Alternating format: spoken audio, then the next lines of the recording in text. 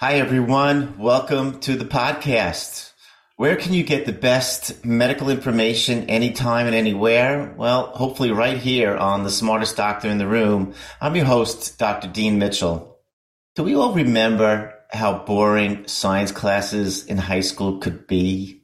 I mean, high school biology labs, I remember doing frog dissections with the frogs being soaked in formaldehyde. It was pretty gross. Or chemistry demonstrations where the teacher in the front was doing this concoction with acids and bases, and it kind of smelled like rotten eggs. And the worst part was sometimes the science textbooks seemed to be filled with all these dry facts and figures that we just had to memorize to pass a test. I think back and I'm amazed I ended up studying medicine despite all these challenges. I guess, thank goodness, I watched a lot of Marcus Welby, MD episodes as a kid. It kind of inspired me to be a doctor. Well, my guest today is not a doctor, but she's definitely not your average high school science teacher either.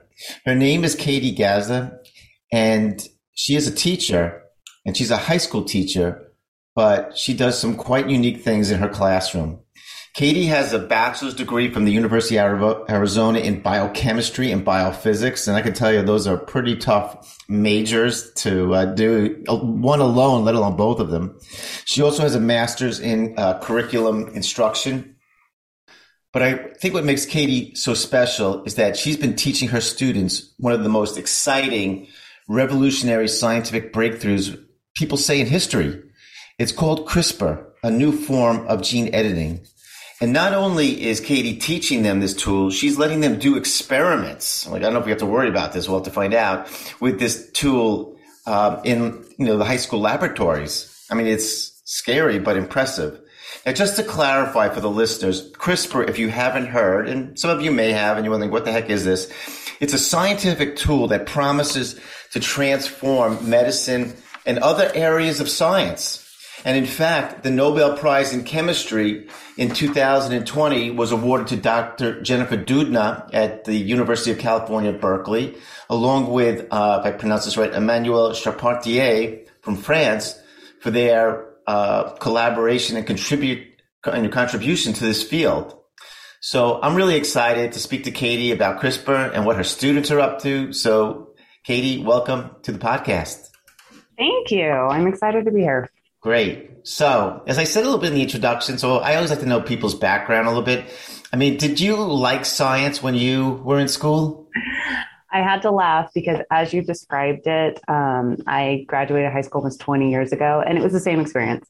I maybe had one science teacher that, helped me to enjoy science, but it really was a lot of dry material, a lot of memorization, a ton of vocab, and not so much critical thinking or how I see science and what science really is in the world.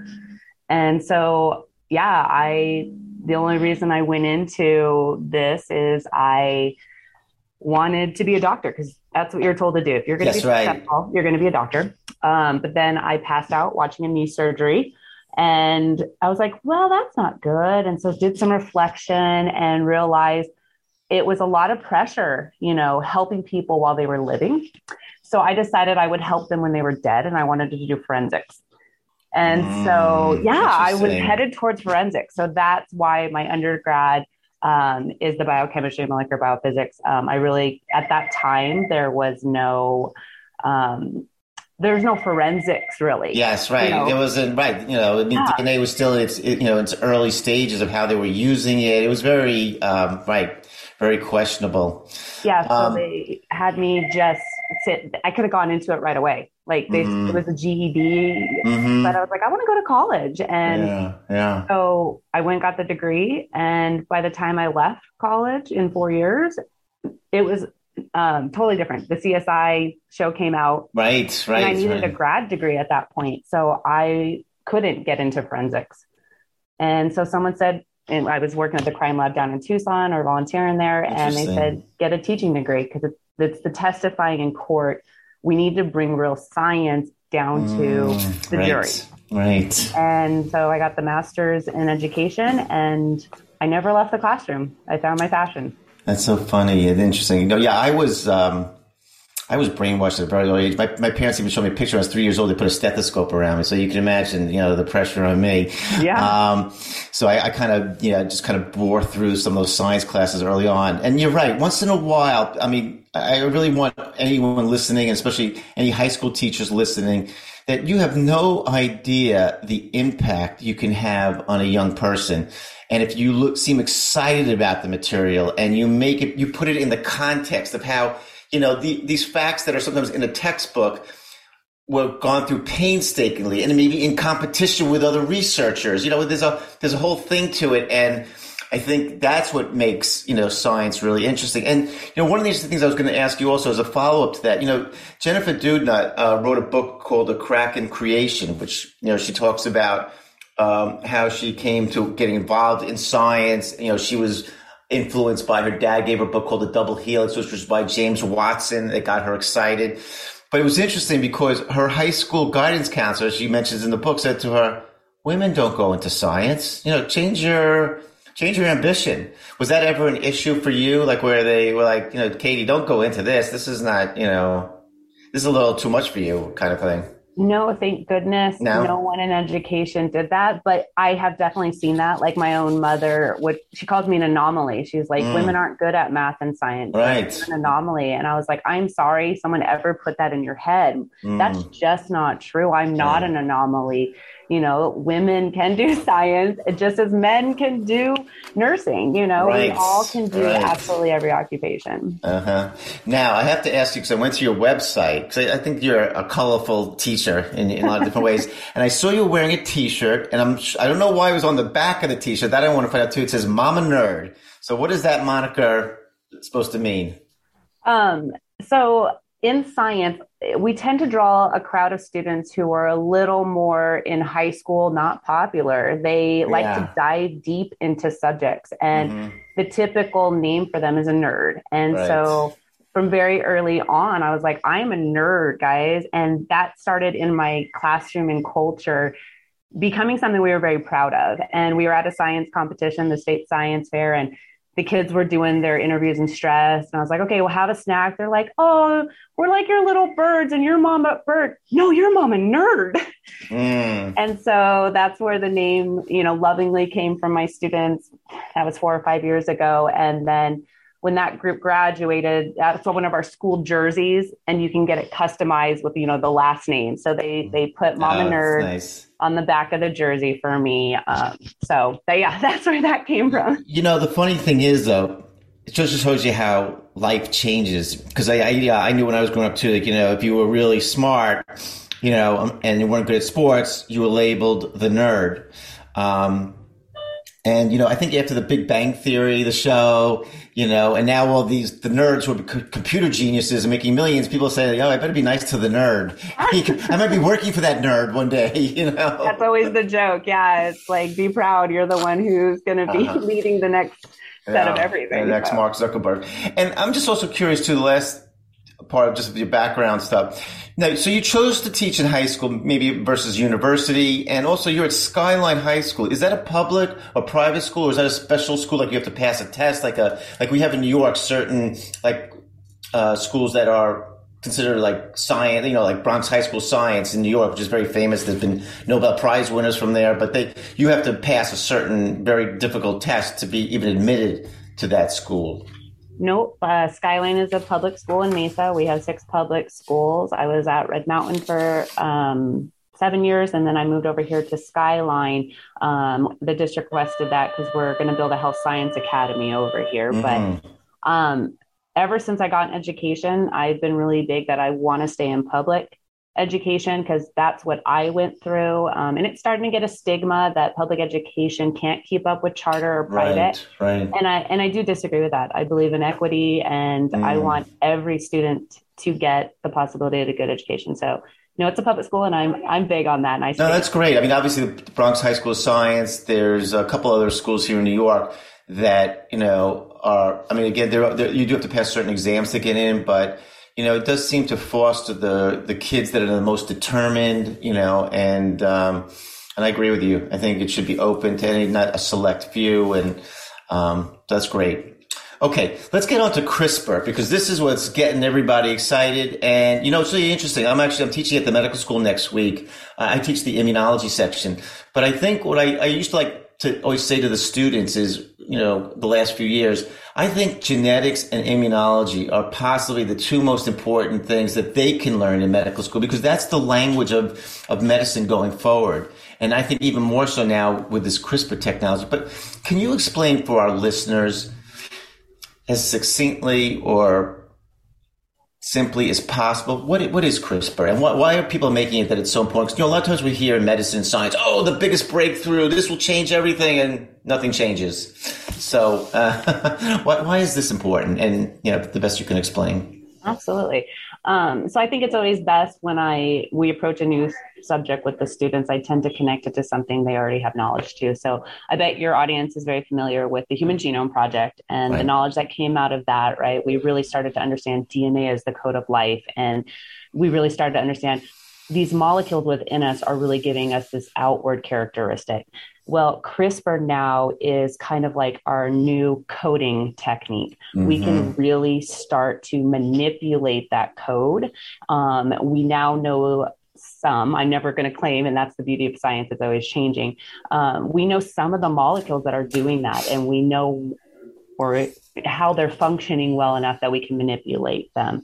And so being that DNA is the basic code, like a computer that will give you an outprint, a graphic on the screen, it's giving you your characteristic. Well, CRISPR is going to allow us to change that code.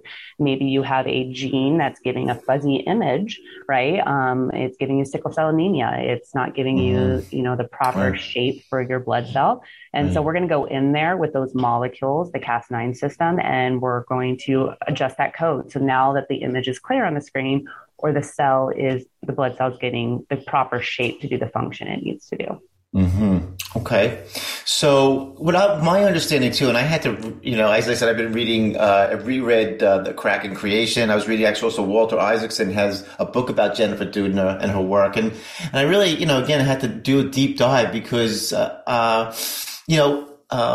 CRISPR really, I think, involves understanding biochemistry and microbiology. And so I'm just curious too, for your high school students, because again, to me, it seems like a lot. As I said, I had to reread this several times, and I have the immunology background. I've studied microbiology. It took me a few times to really just comprehend this. And one of the things I just want to say interesting to the listeners, if they can relate to this, I'll never forget when I was in my last year of college and then again in medical school, I did biochemistry, and there was a paragraph in this big, thick biochemistry book on something called palindromes. And I want to just let our listeners know why I'm bringing this up, because the palindrome, you've probably even heard in regular terminology, is when, for example, a word, let's take the word, it's a good one, what's that? Race car. Is that true? Oh, race car. So if you do it forwards or backwards, it's the same. Okay, so that's what a palindrome is. And I'll never forget in the biochemistry textbook, this was, like 35, 40 years ago, was a paragraph saying, we found these sequences of palindromes in these bacteria. And I said, pretty interesting, but they didn't say anything else about it. That was it. It was just like, these things exist.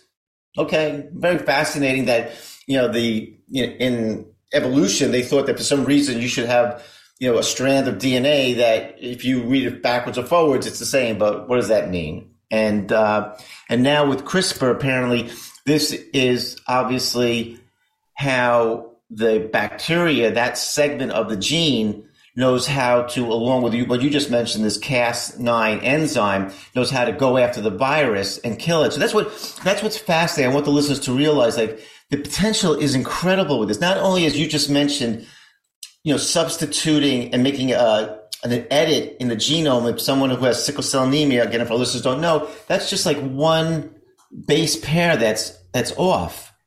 And the other thing too, which I talk a lot with my patients, is, we've had antibiotics for 40 years, 50 years, however long we've had it. And we know more and more there's been resistance, bacterial resistance to the antibiotics. They're not working anymore. And we just keep on trying to invent more new things. But bacteria and has figured out a way to, to kill viruses, which we need more than ever. Maybe hopefully even CRISPR can work on something for COVID, and other things. So that's why I want people to realize why I'm excited. And I know you're excited. But again, circling back, because I kind of interrupted, how are the students digesting this? I mean, like, do you have to have first a set of lectures? Because I know you do the practical work with it, which I think is amazing. But how do you, let's say you get a student, do they have a prerequisite before they take your course? No, you just hit them with it. Well, I would say yes. Like, we require they're either concurrently in biology. Okay. And again, that's that equity piece. So I scaffold the class where we are going to hit the content at a basic level any student can master, but I'm going to have higher levels for the students who have that higher metacognition to go there. But the whole point of this program, and speaking like I did earlier about public education, is we want every student to be able to see themselves in this line of work. And so the way that I approach CRISPR, my program's a 2-year program. And so it's not until the second year. So they've had a whole year of biotechnology. We've started to get that abstract thinking of molecules. And so that's I always tell them I have to break their brain. We're doing a lab, but you're thinking about the molecules, and we're doing modeling and drawing out what's happening. So they're starting to see the world molecularly. And one of our big labs that we do that's very common in like the biologies in high school is the P-Glow lab.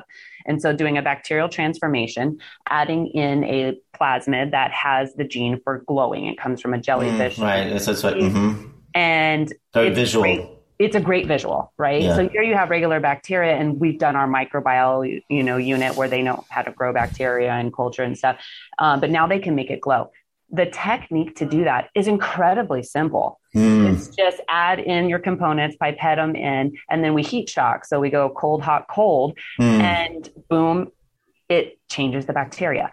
But then that must be very exciting for them to see that, right? I mean, it's like, it's like their mind. Right. Do you know what I mean? Because it's like normally if they read about something like that, or even I saw the picture in the New York Times or something or an article I downloaded that, they were showing what you were discussing. But I got to believe it's mind blowing when the kids are there saying, oh, I'm just putzing around doing this experiment. And whoa, look at this one. This one glows. This one doesn't glow. Why? And then to get them to think deeper, because as you know, essentially chemistry is, as Jennifer Doudna talks about, it's tricky because you can't see it, in a lot of cases, unless you use these special dyes or fluorescent things. So, yeah. So the visual and the ability to do it in the lab, any student can do that, right? And so that's that scaffolding. We have a student who maybe hasn't been pushed cognitively very much, but they're like, I just transform bacteria.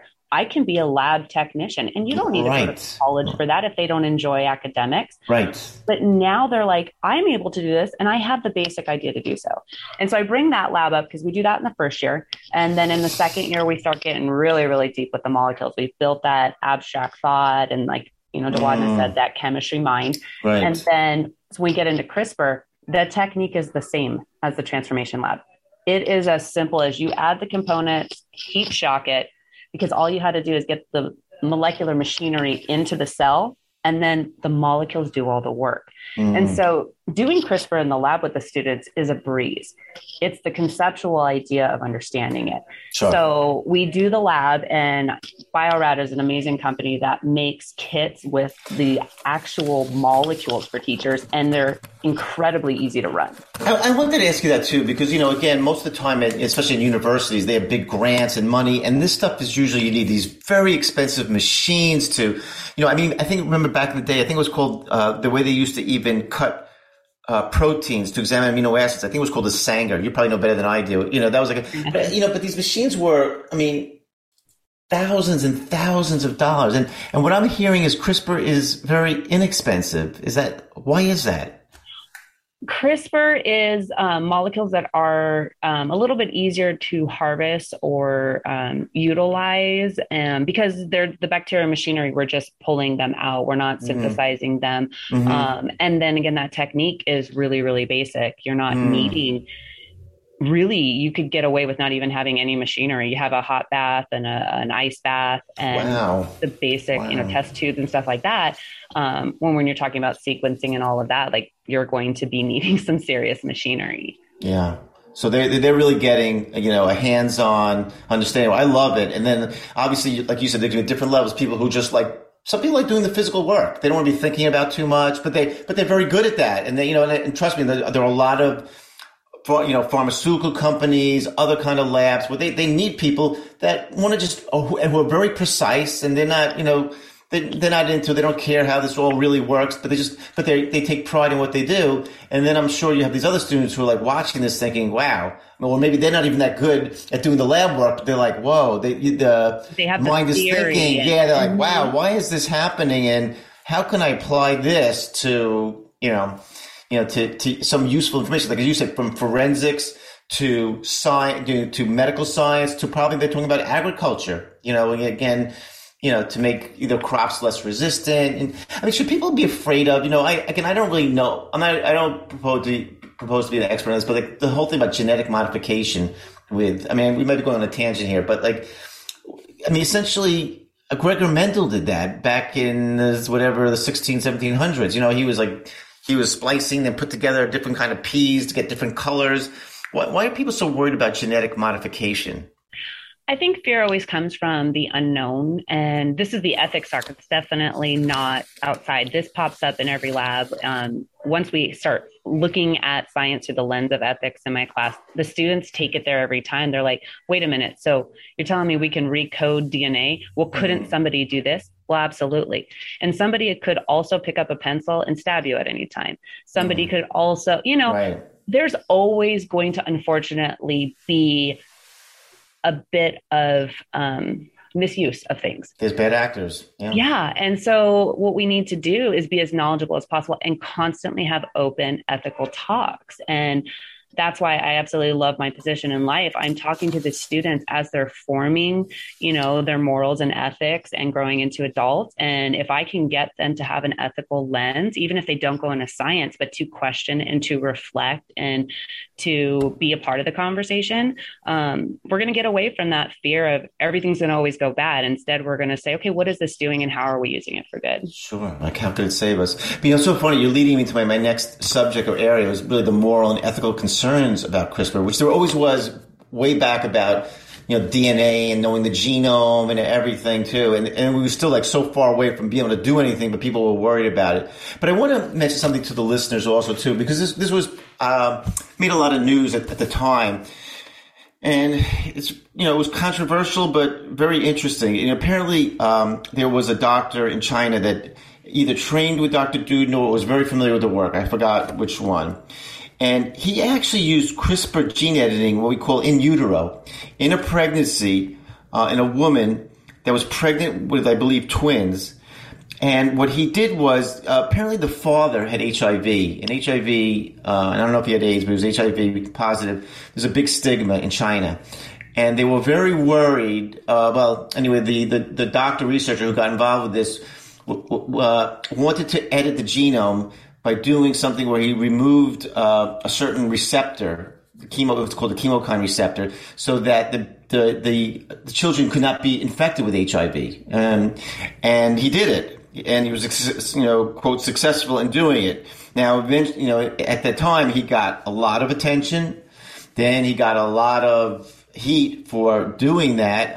Because again, there really hasn't been set the moral and ethical things of what should be done with this. People saying essentially he's playing God with this tool.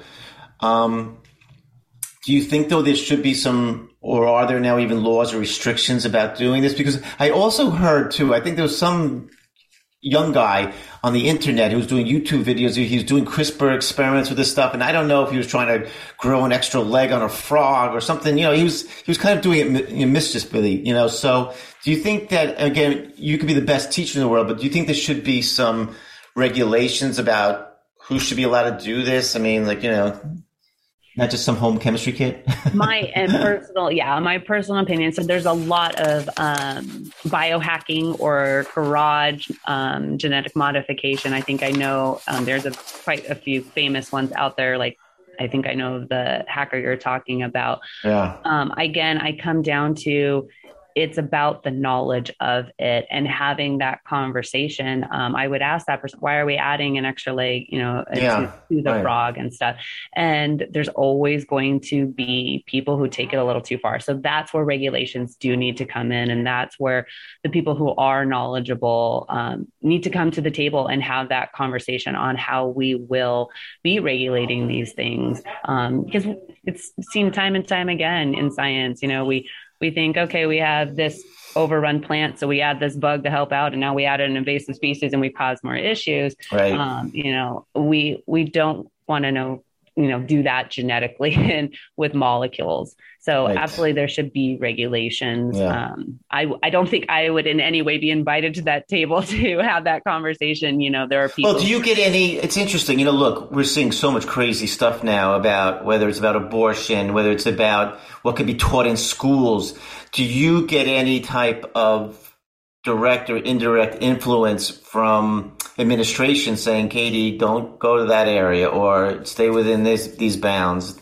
I've been very fortunate. I've been teaching this in my 15th year, and I've never been told that. And, as a biology teacher, the one that always comes up is evolution, things like that. And I've taught those, and I've taught the human body and sex ed. But I always approach it as I'm giving knowledge. I am giving facts that are currently known in science. I am not saying my opinions. I am not trying to influence thought, but I am trying to make the students confident when they have to have that conversation in their life, And so I've never had that issue. I'm very grateful for that. I know there are schools where teachers are regulated and told you can't teach something. Right. And that is a challenge I hope never comes to my school. But if it does, I will stand up for, we need to give facts. We are not going to hide information. That's not what education is about. I agree with you. Right. I agree with you. I think there has to be, rational debates, and people's opinion expressed, and hopefully the best ideas and the most logical and compassionate, win out for sure. As we're sort of concluding on this, I want to ask you if there's a high school student out there that's not fortunate enough to be in Mesa, Arizona, and he wants to learn about CRISPR and doing some of the exciting things that you're doing, what's the best way to learn? Can they go to YouTube? Is there any kind of online academy where, a student could get that extra information? Yes, we're in a digital, beautiful age. I am blown away at how these students learn. I personally don't learn well through the internet, and that's because I grew up with textual stuff. But I've known students who have taught themselves other languages from watching YouTube. So there are amazing videos, and I wish I cannot think of the couple places that I've sent students to. You can have some really academic ones like Khan Academy, but there are some way more fun ones, and I cannot think of their Crash Course is a good one. But Crash Course is called? Yeah. Crash Course is a little more entertaining versus straight academic. And there's a wonderful molecular biologist in England who makes these great videos that I tend to show in class. I cannot think of his name, of course. But the other thing I would stress to that student is there is a teacher at your school, trust me, who would absolutely love to mentor you.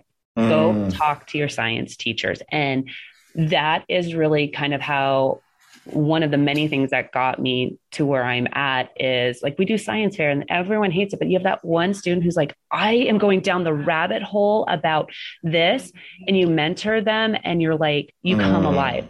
So go talk to your science teachers, your math teachers, whatever the subject that you are interested in, and say, I want to do a project. I want to learn more about this. You are going to ignite something in yourself that might lead to a future Nobel Prize. You are going to invigorate your teacher. You're going to just blow up your community because you are a change maker. And that's what I aspire to do with these kids, is help them find a passion to become their purpose.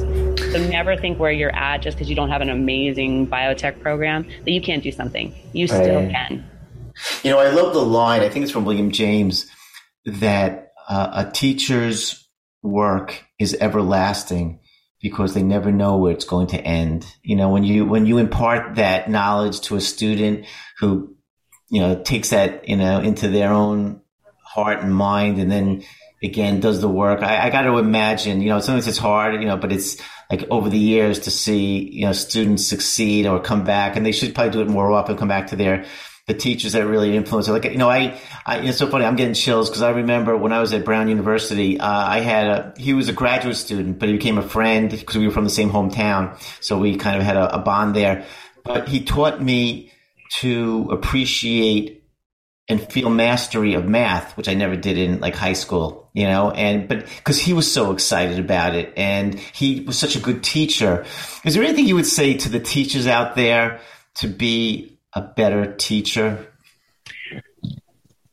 We get bogged down with a lot and we put it on ourselves. We take on the pressure and responsibility of forming these kids.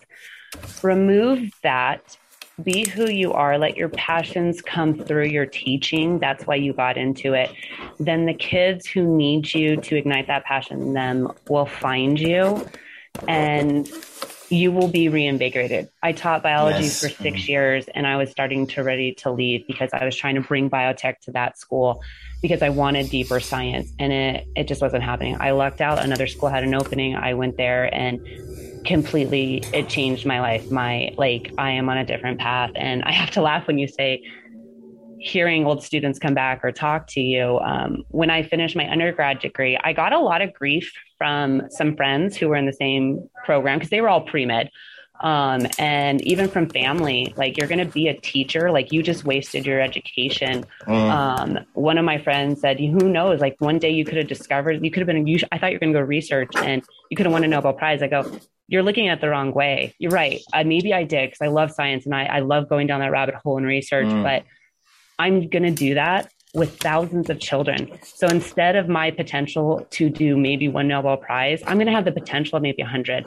And just like 2 years ago, I've had some amazing rock star students who were U.S. presidential scholars and been in the White House, Coca-Cola scholars, and all of these. And one of them, like you said, they reached back out, and he's fallen in love with yRNA, something I didn't even know about. And he's teaching me this when he came to visit on break.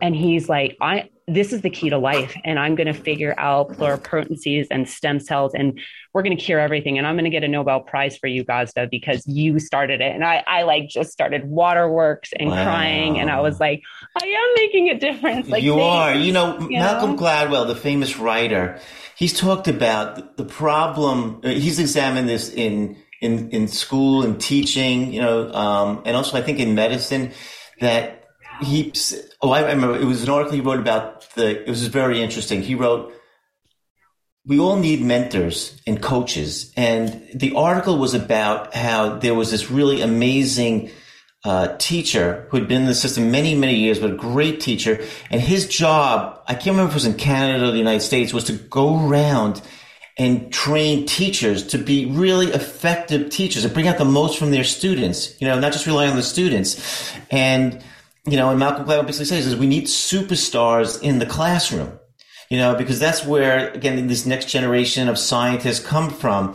And would you agree also, too, because it was one of the things that was one of my pet peeves, now that I do this podcast, I get to interview so many amazing people. I am reading and studying more than I ever did. I thought when I finished medical school, I was going to open a book again. I was so sick but I was sick of tests and earlier on in life, homework. Do you think that's overdone? I mean, do you think we should have more where we're letting, instead of saying, okay, kids got to go home 3 hours and do more problems, whatever, like, just think about this one problem, and then, tell me what you think about it, kind of thing. Oh, you're hitting the nail on the head. And that's where education is going. And I couldn't be more excited to be where I'm at right now. We're in Mesa. That's the buzz. We are building academies around thinking. We have this beautiful model called a portrait of a graduate, and it's not our kids will have so many credits or no AP this, AP that, we have an ethical part, we have a skills part, and they're going to be communicators and they're going to be critical thinkers. And all of our teachers are being trained to really approach their classrooms this way and rethink how to do assessments. And there is giving so much credit into biotech is in a department called career and technical education, right? And that's our focus, is giving them skills and knowledge of the workforce. And we're working with so many wonderful agencies, the Center for the Future of Arizona, who are connecting us with industry to bring. Right. That's another really great thing, to have these kids that do internships and to see what it's like in the real world. And because business has been saying this all along. He says, we don't have the people to have the skills, but you really need that. They should be involved as well. I mean, they're lucky. They're getting fully trained, students, graduates, or whatever. And if they want them, the same way all of the tech companies will, want kids to know how to code or whatever. And, something like Google do, influence that. But the same thing too in these other areas. Yeah. And there's a shift. I mean, I sat on a committee at the state level when we wrote the vision for CTE 4 or 5 years ago. And I was one of 2 teachers in a room of 50, and it was industry. And we're writing the vision. It was all about economic gain and things like that. And I'm like, you're missing the education part. We need to get these kids a purpose. And I was so proud that I got that word into the vision. Yeah.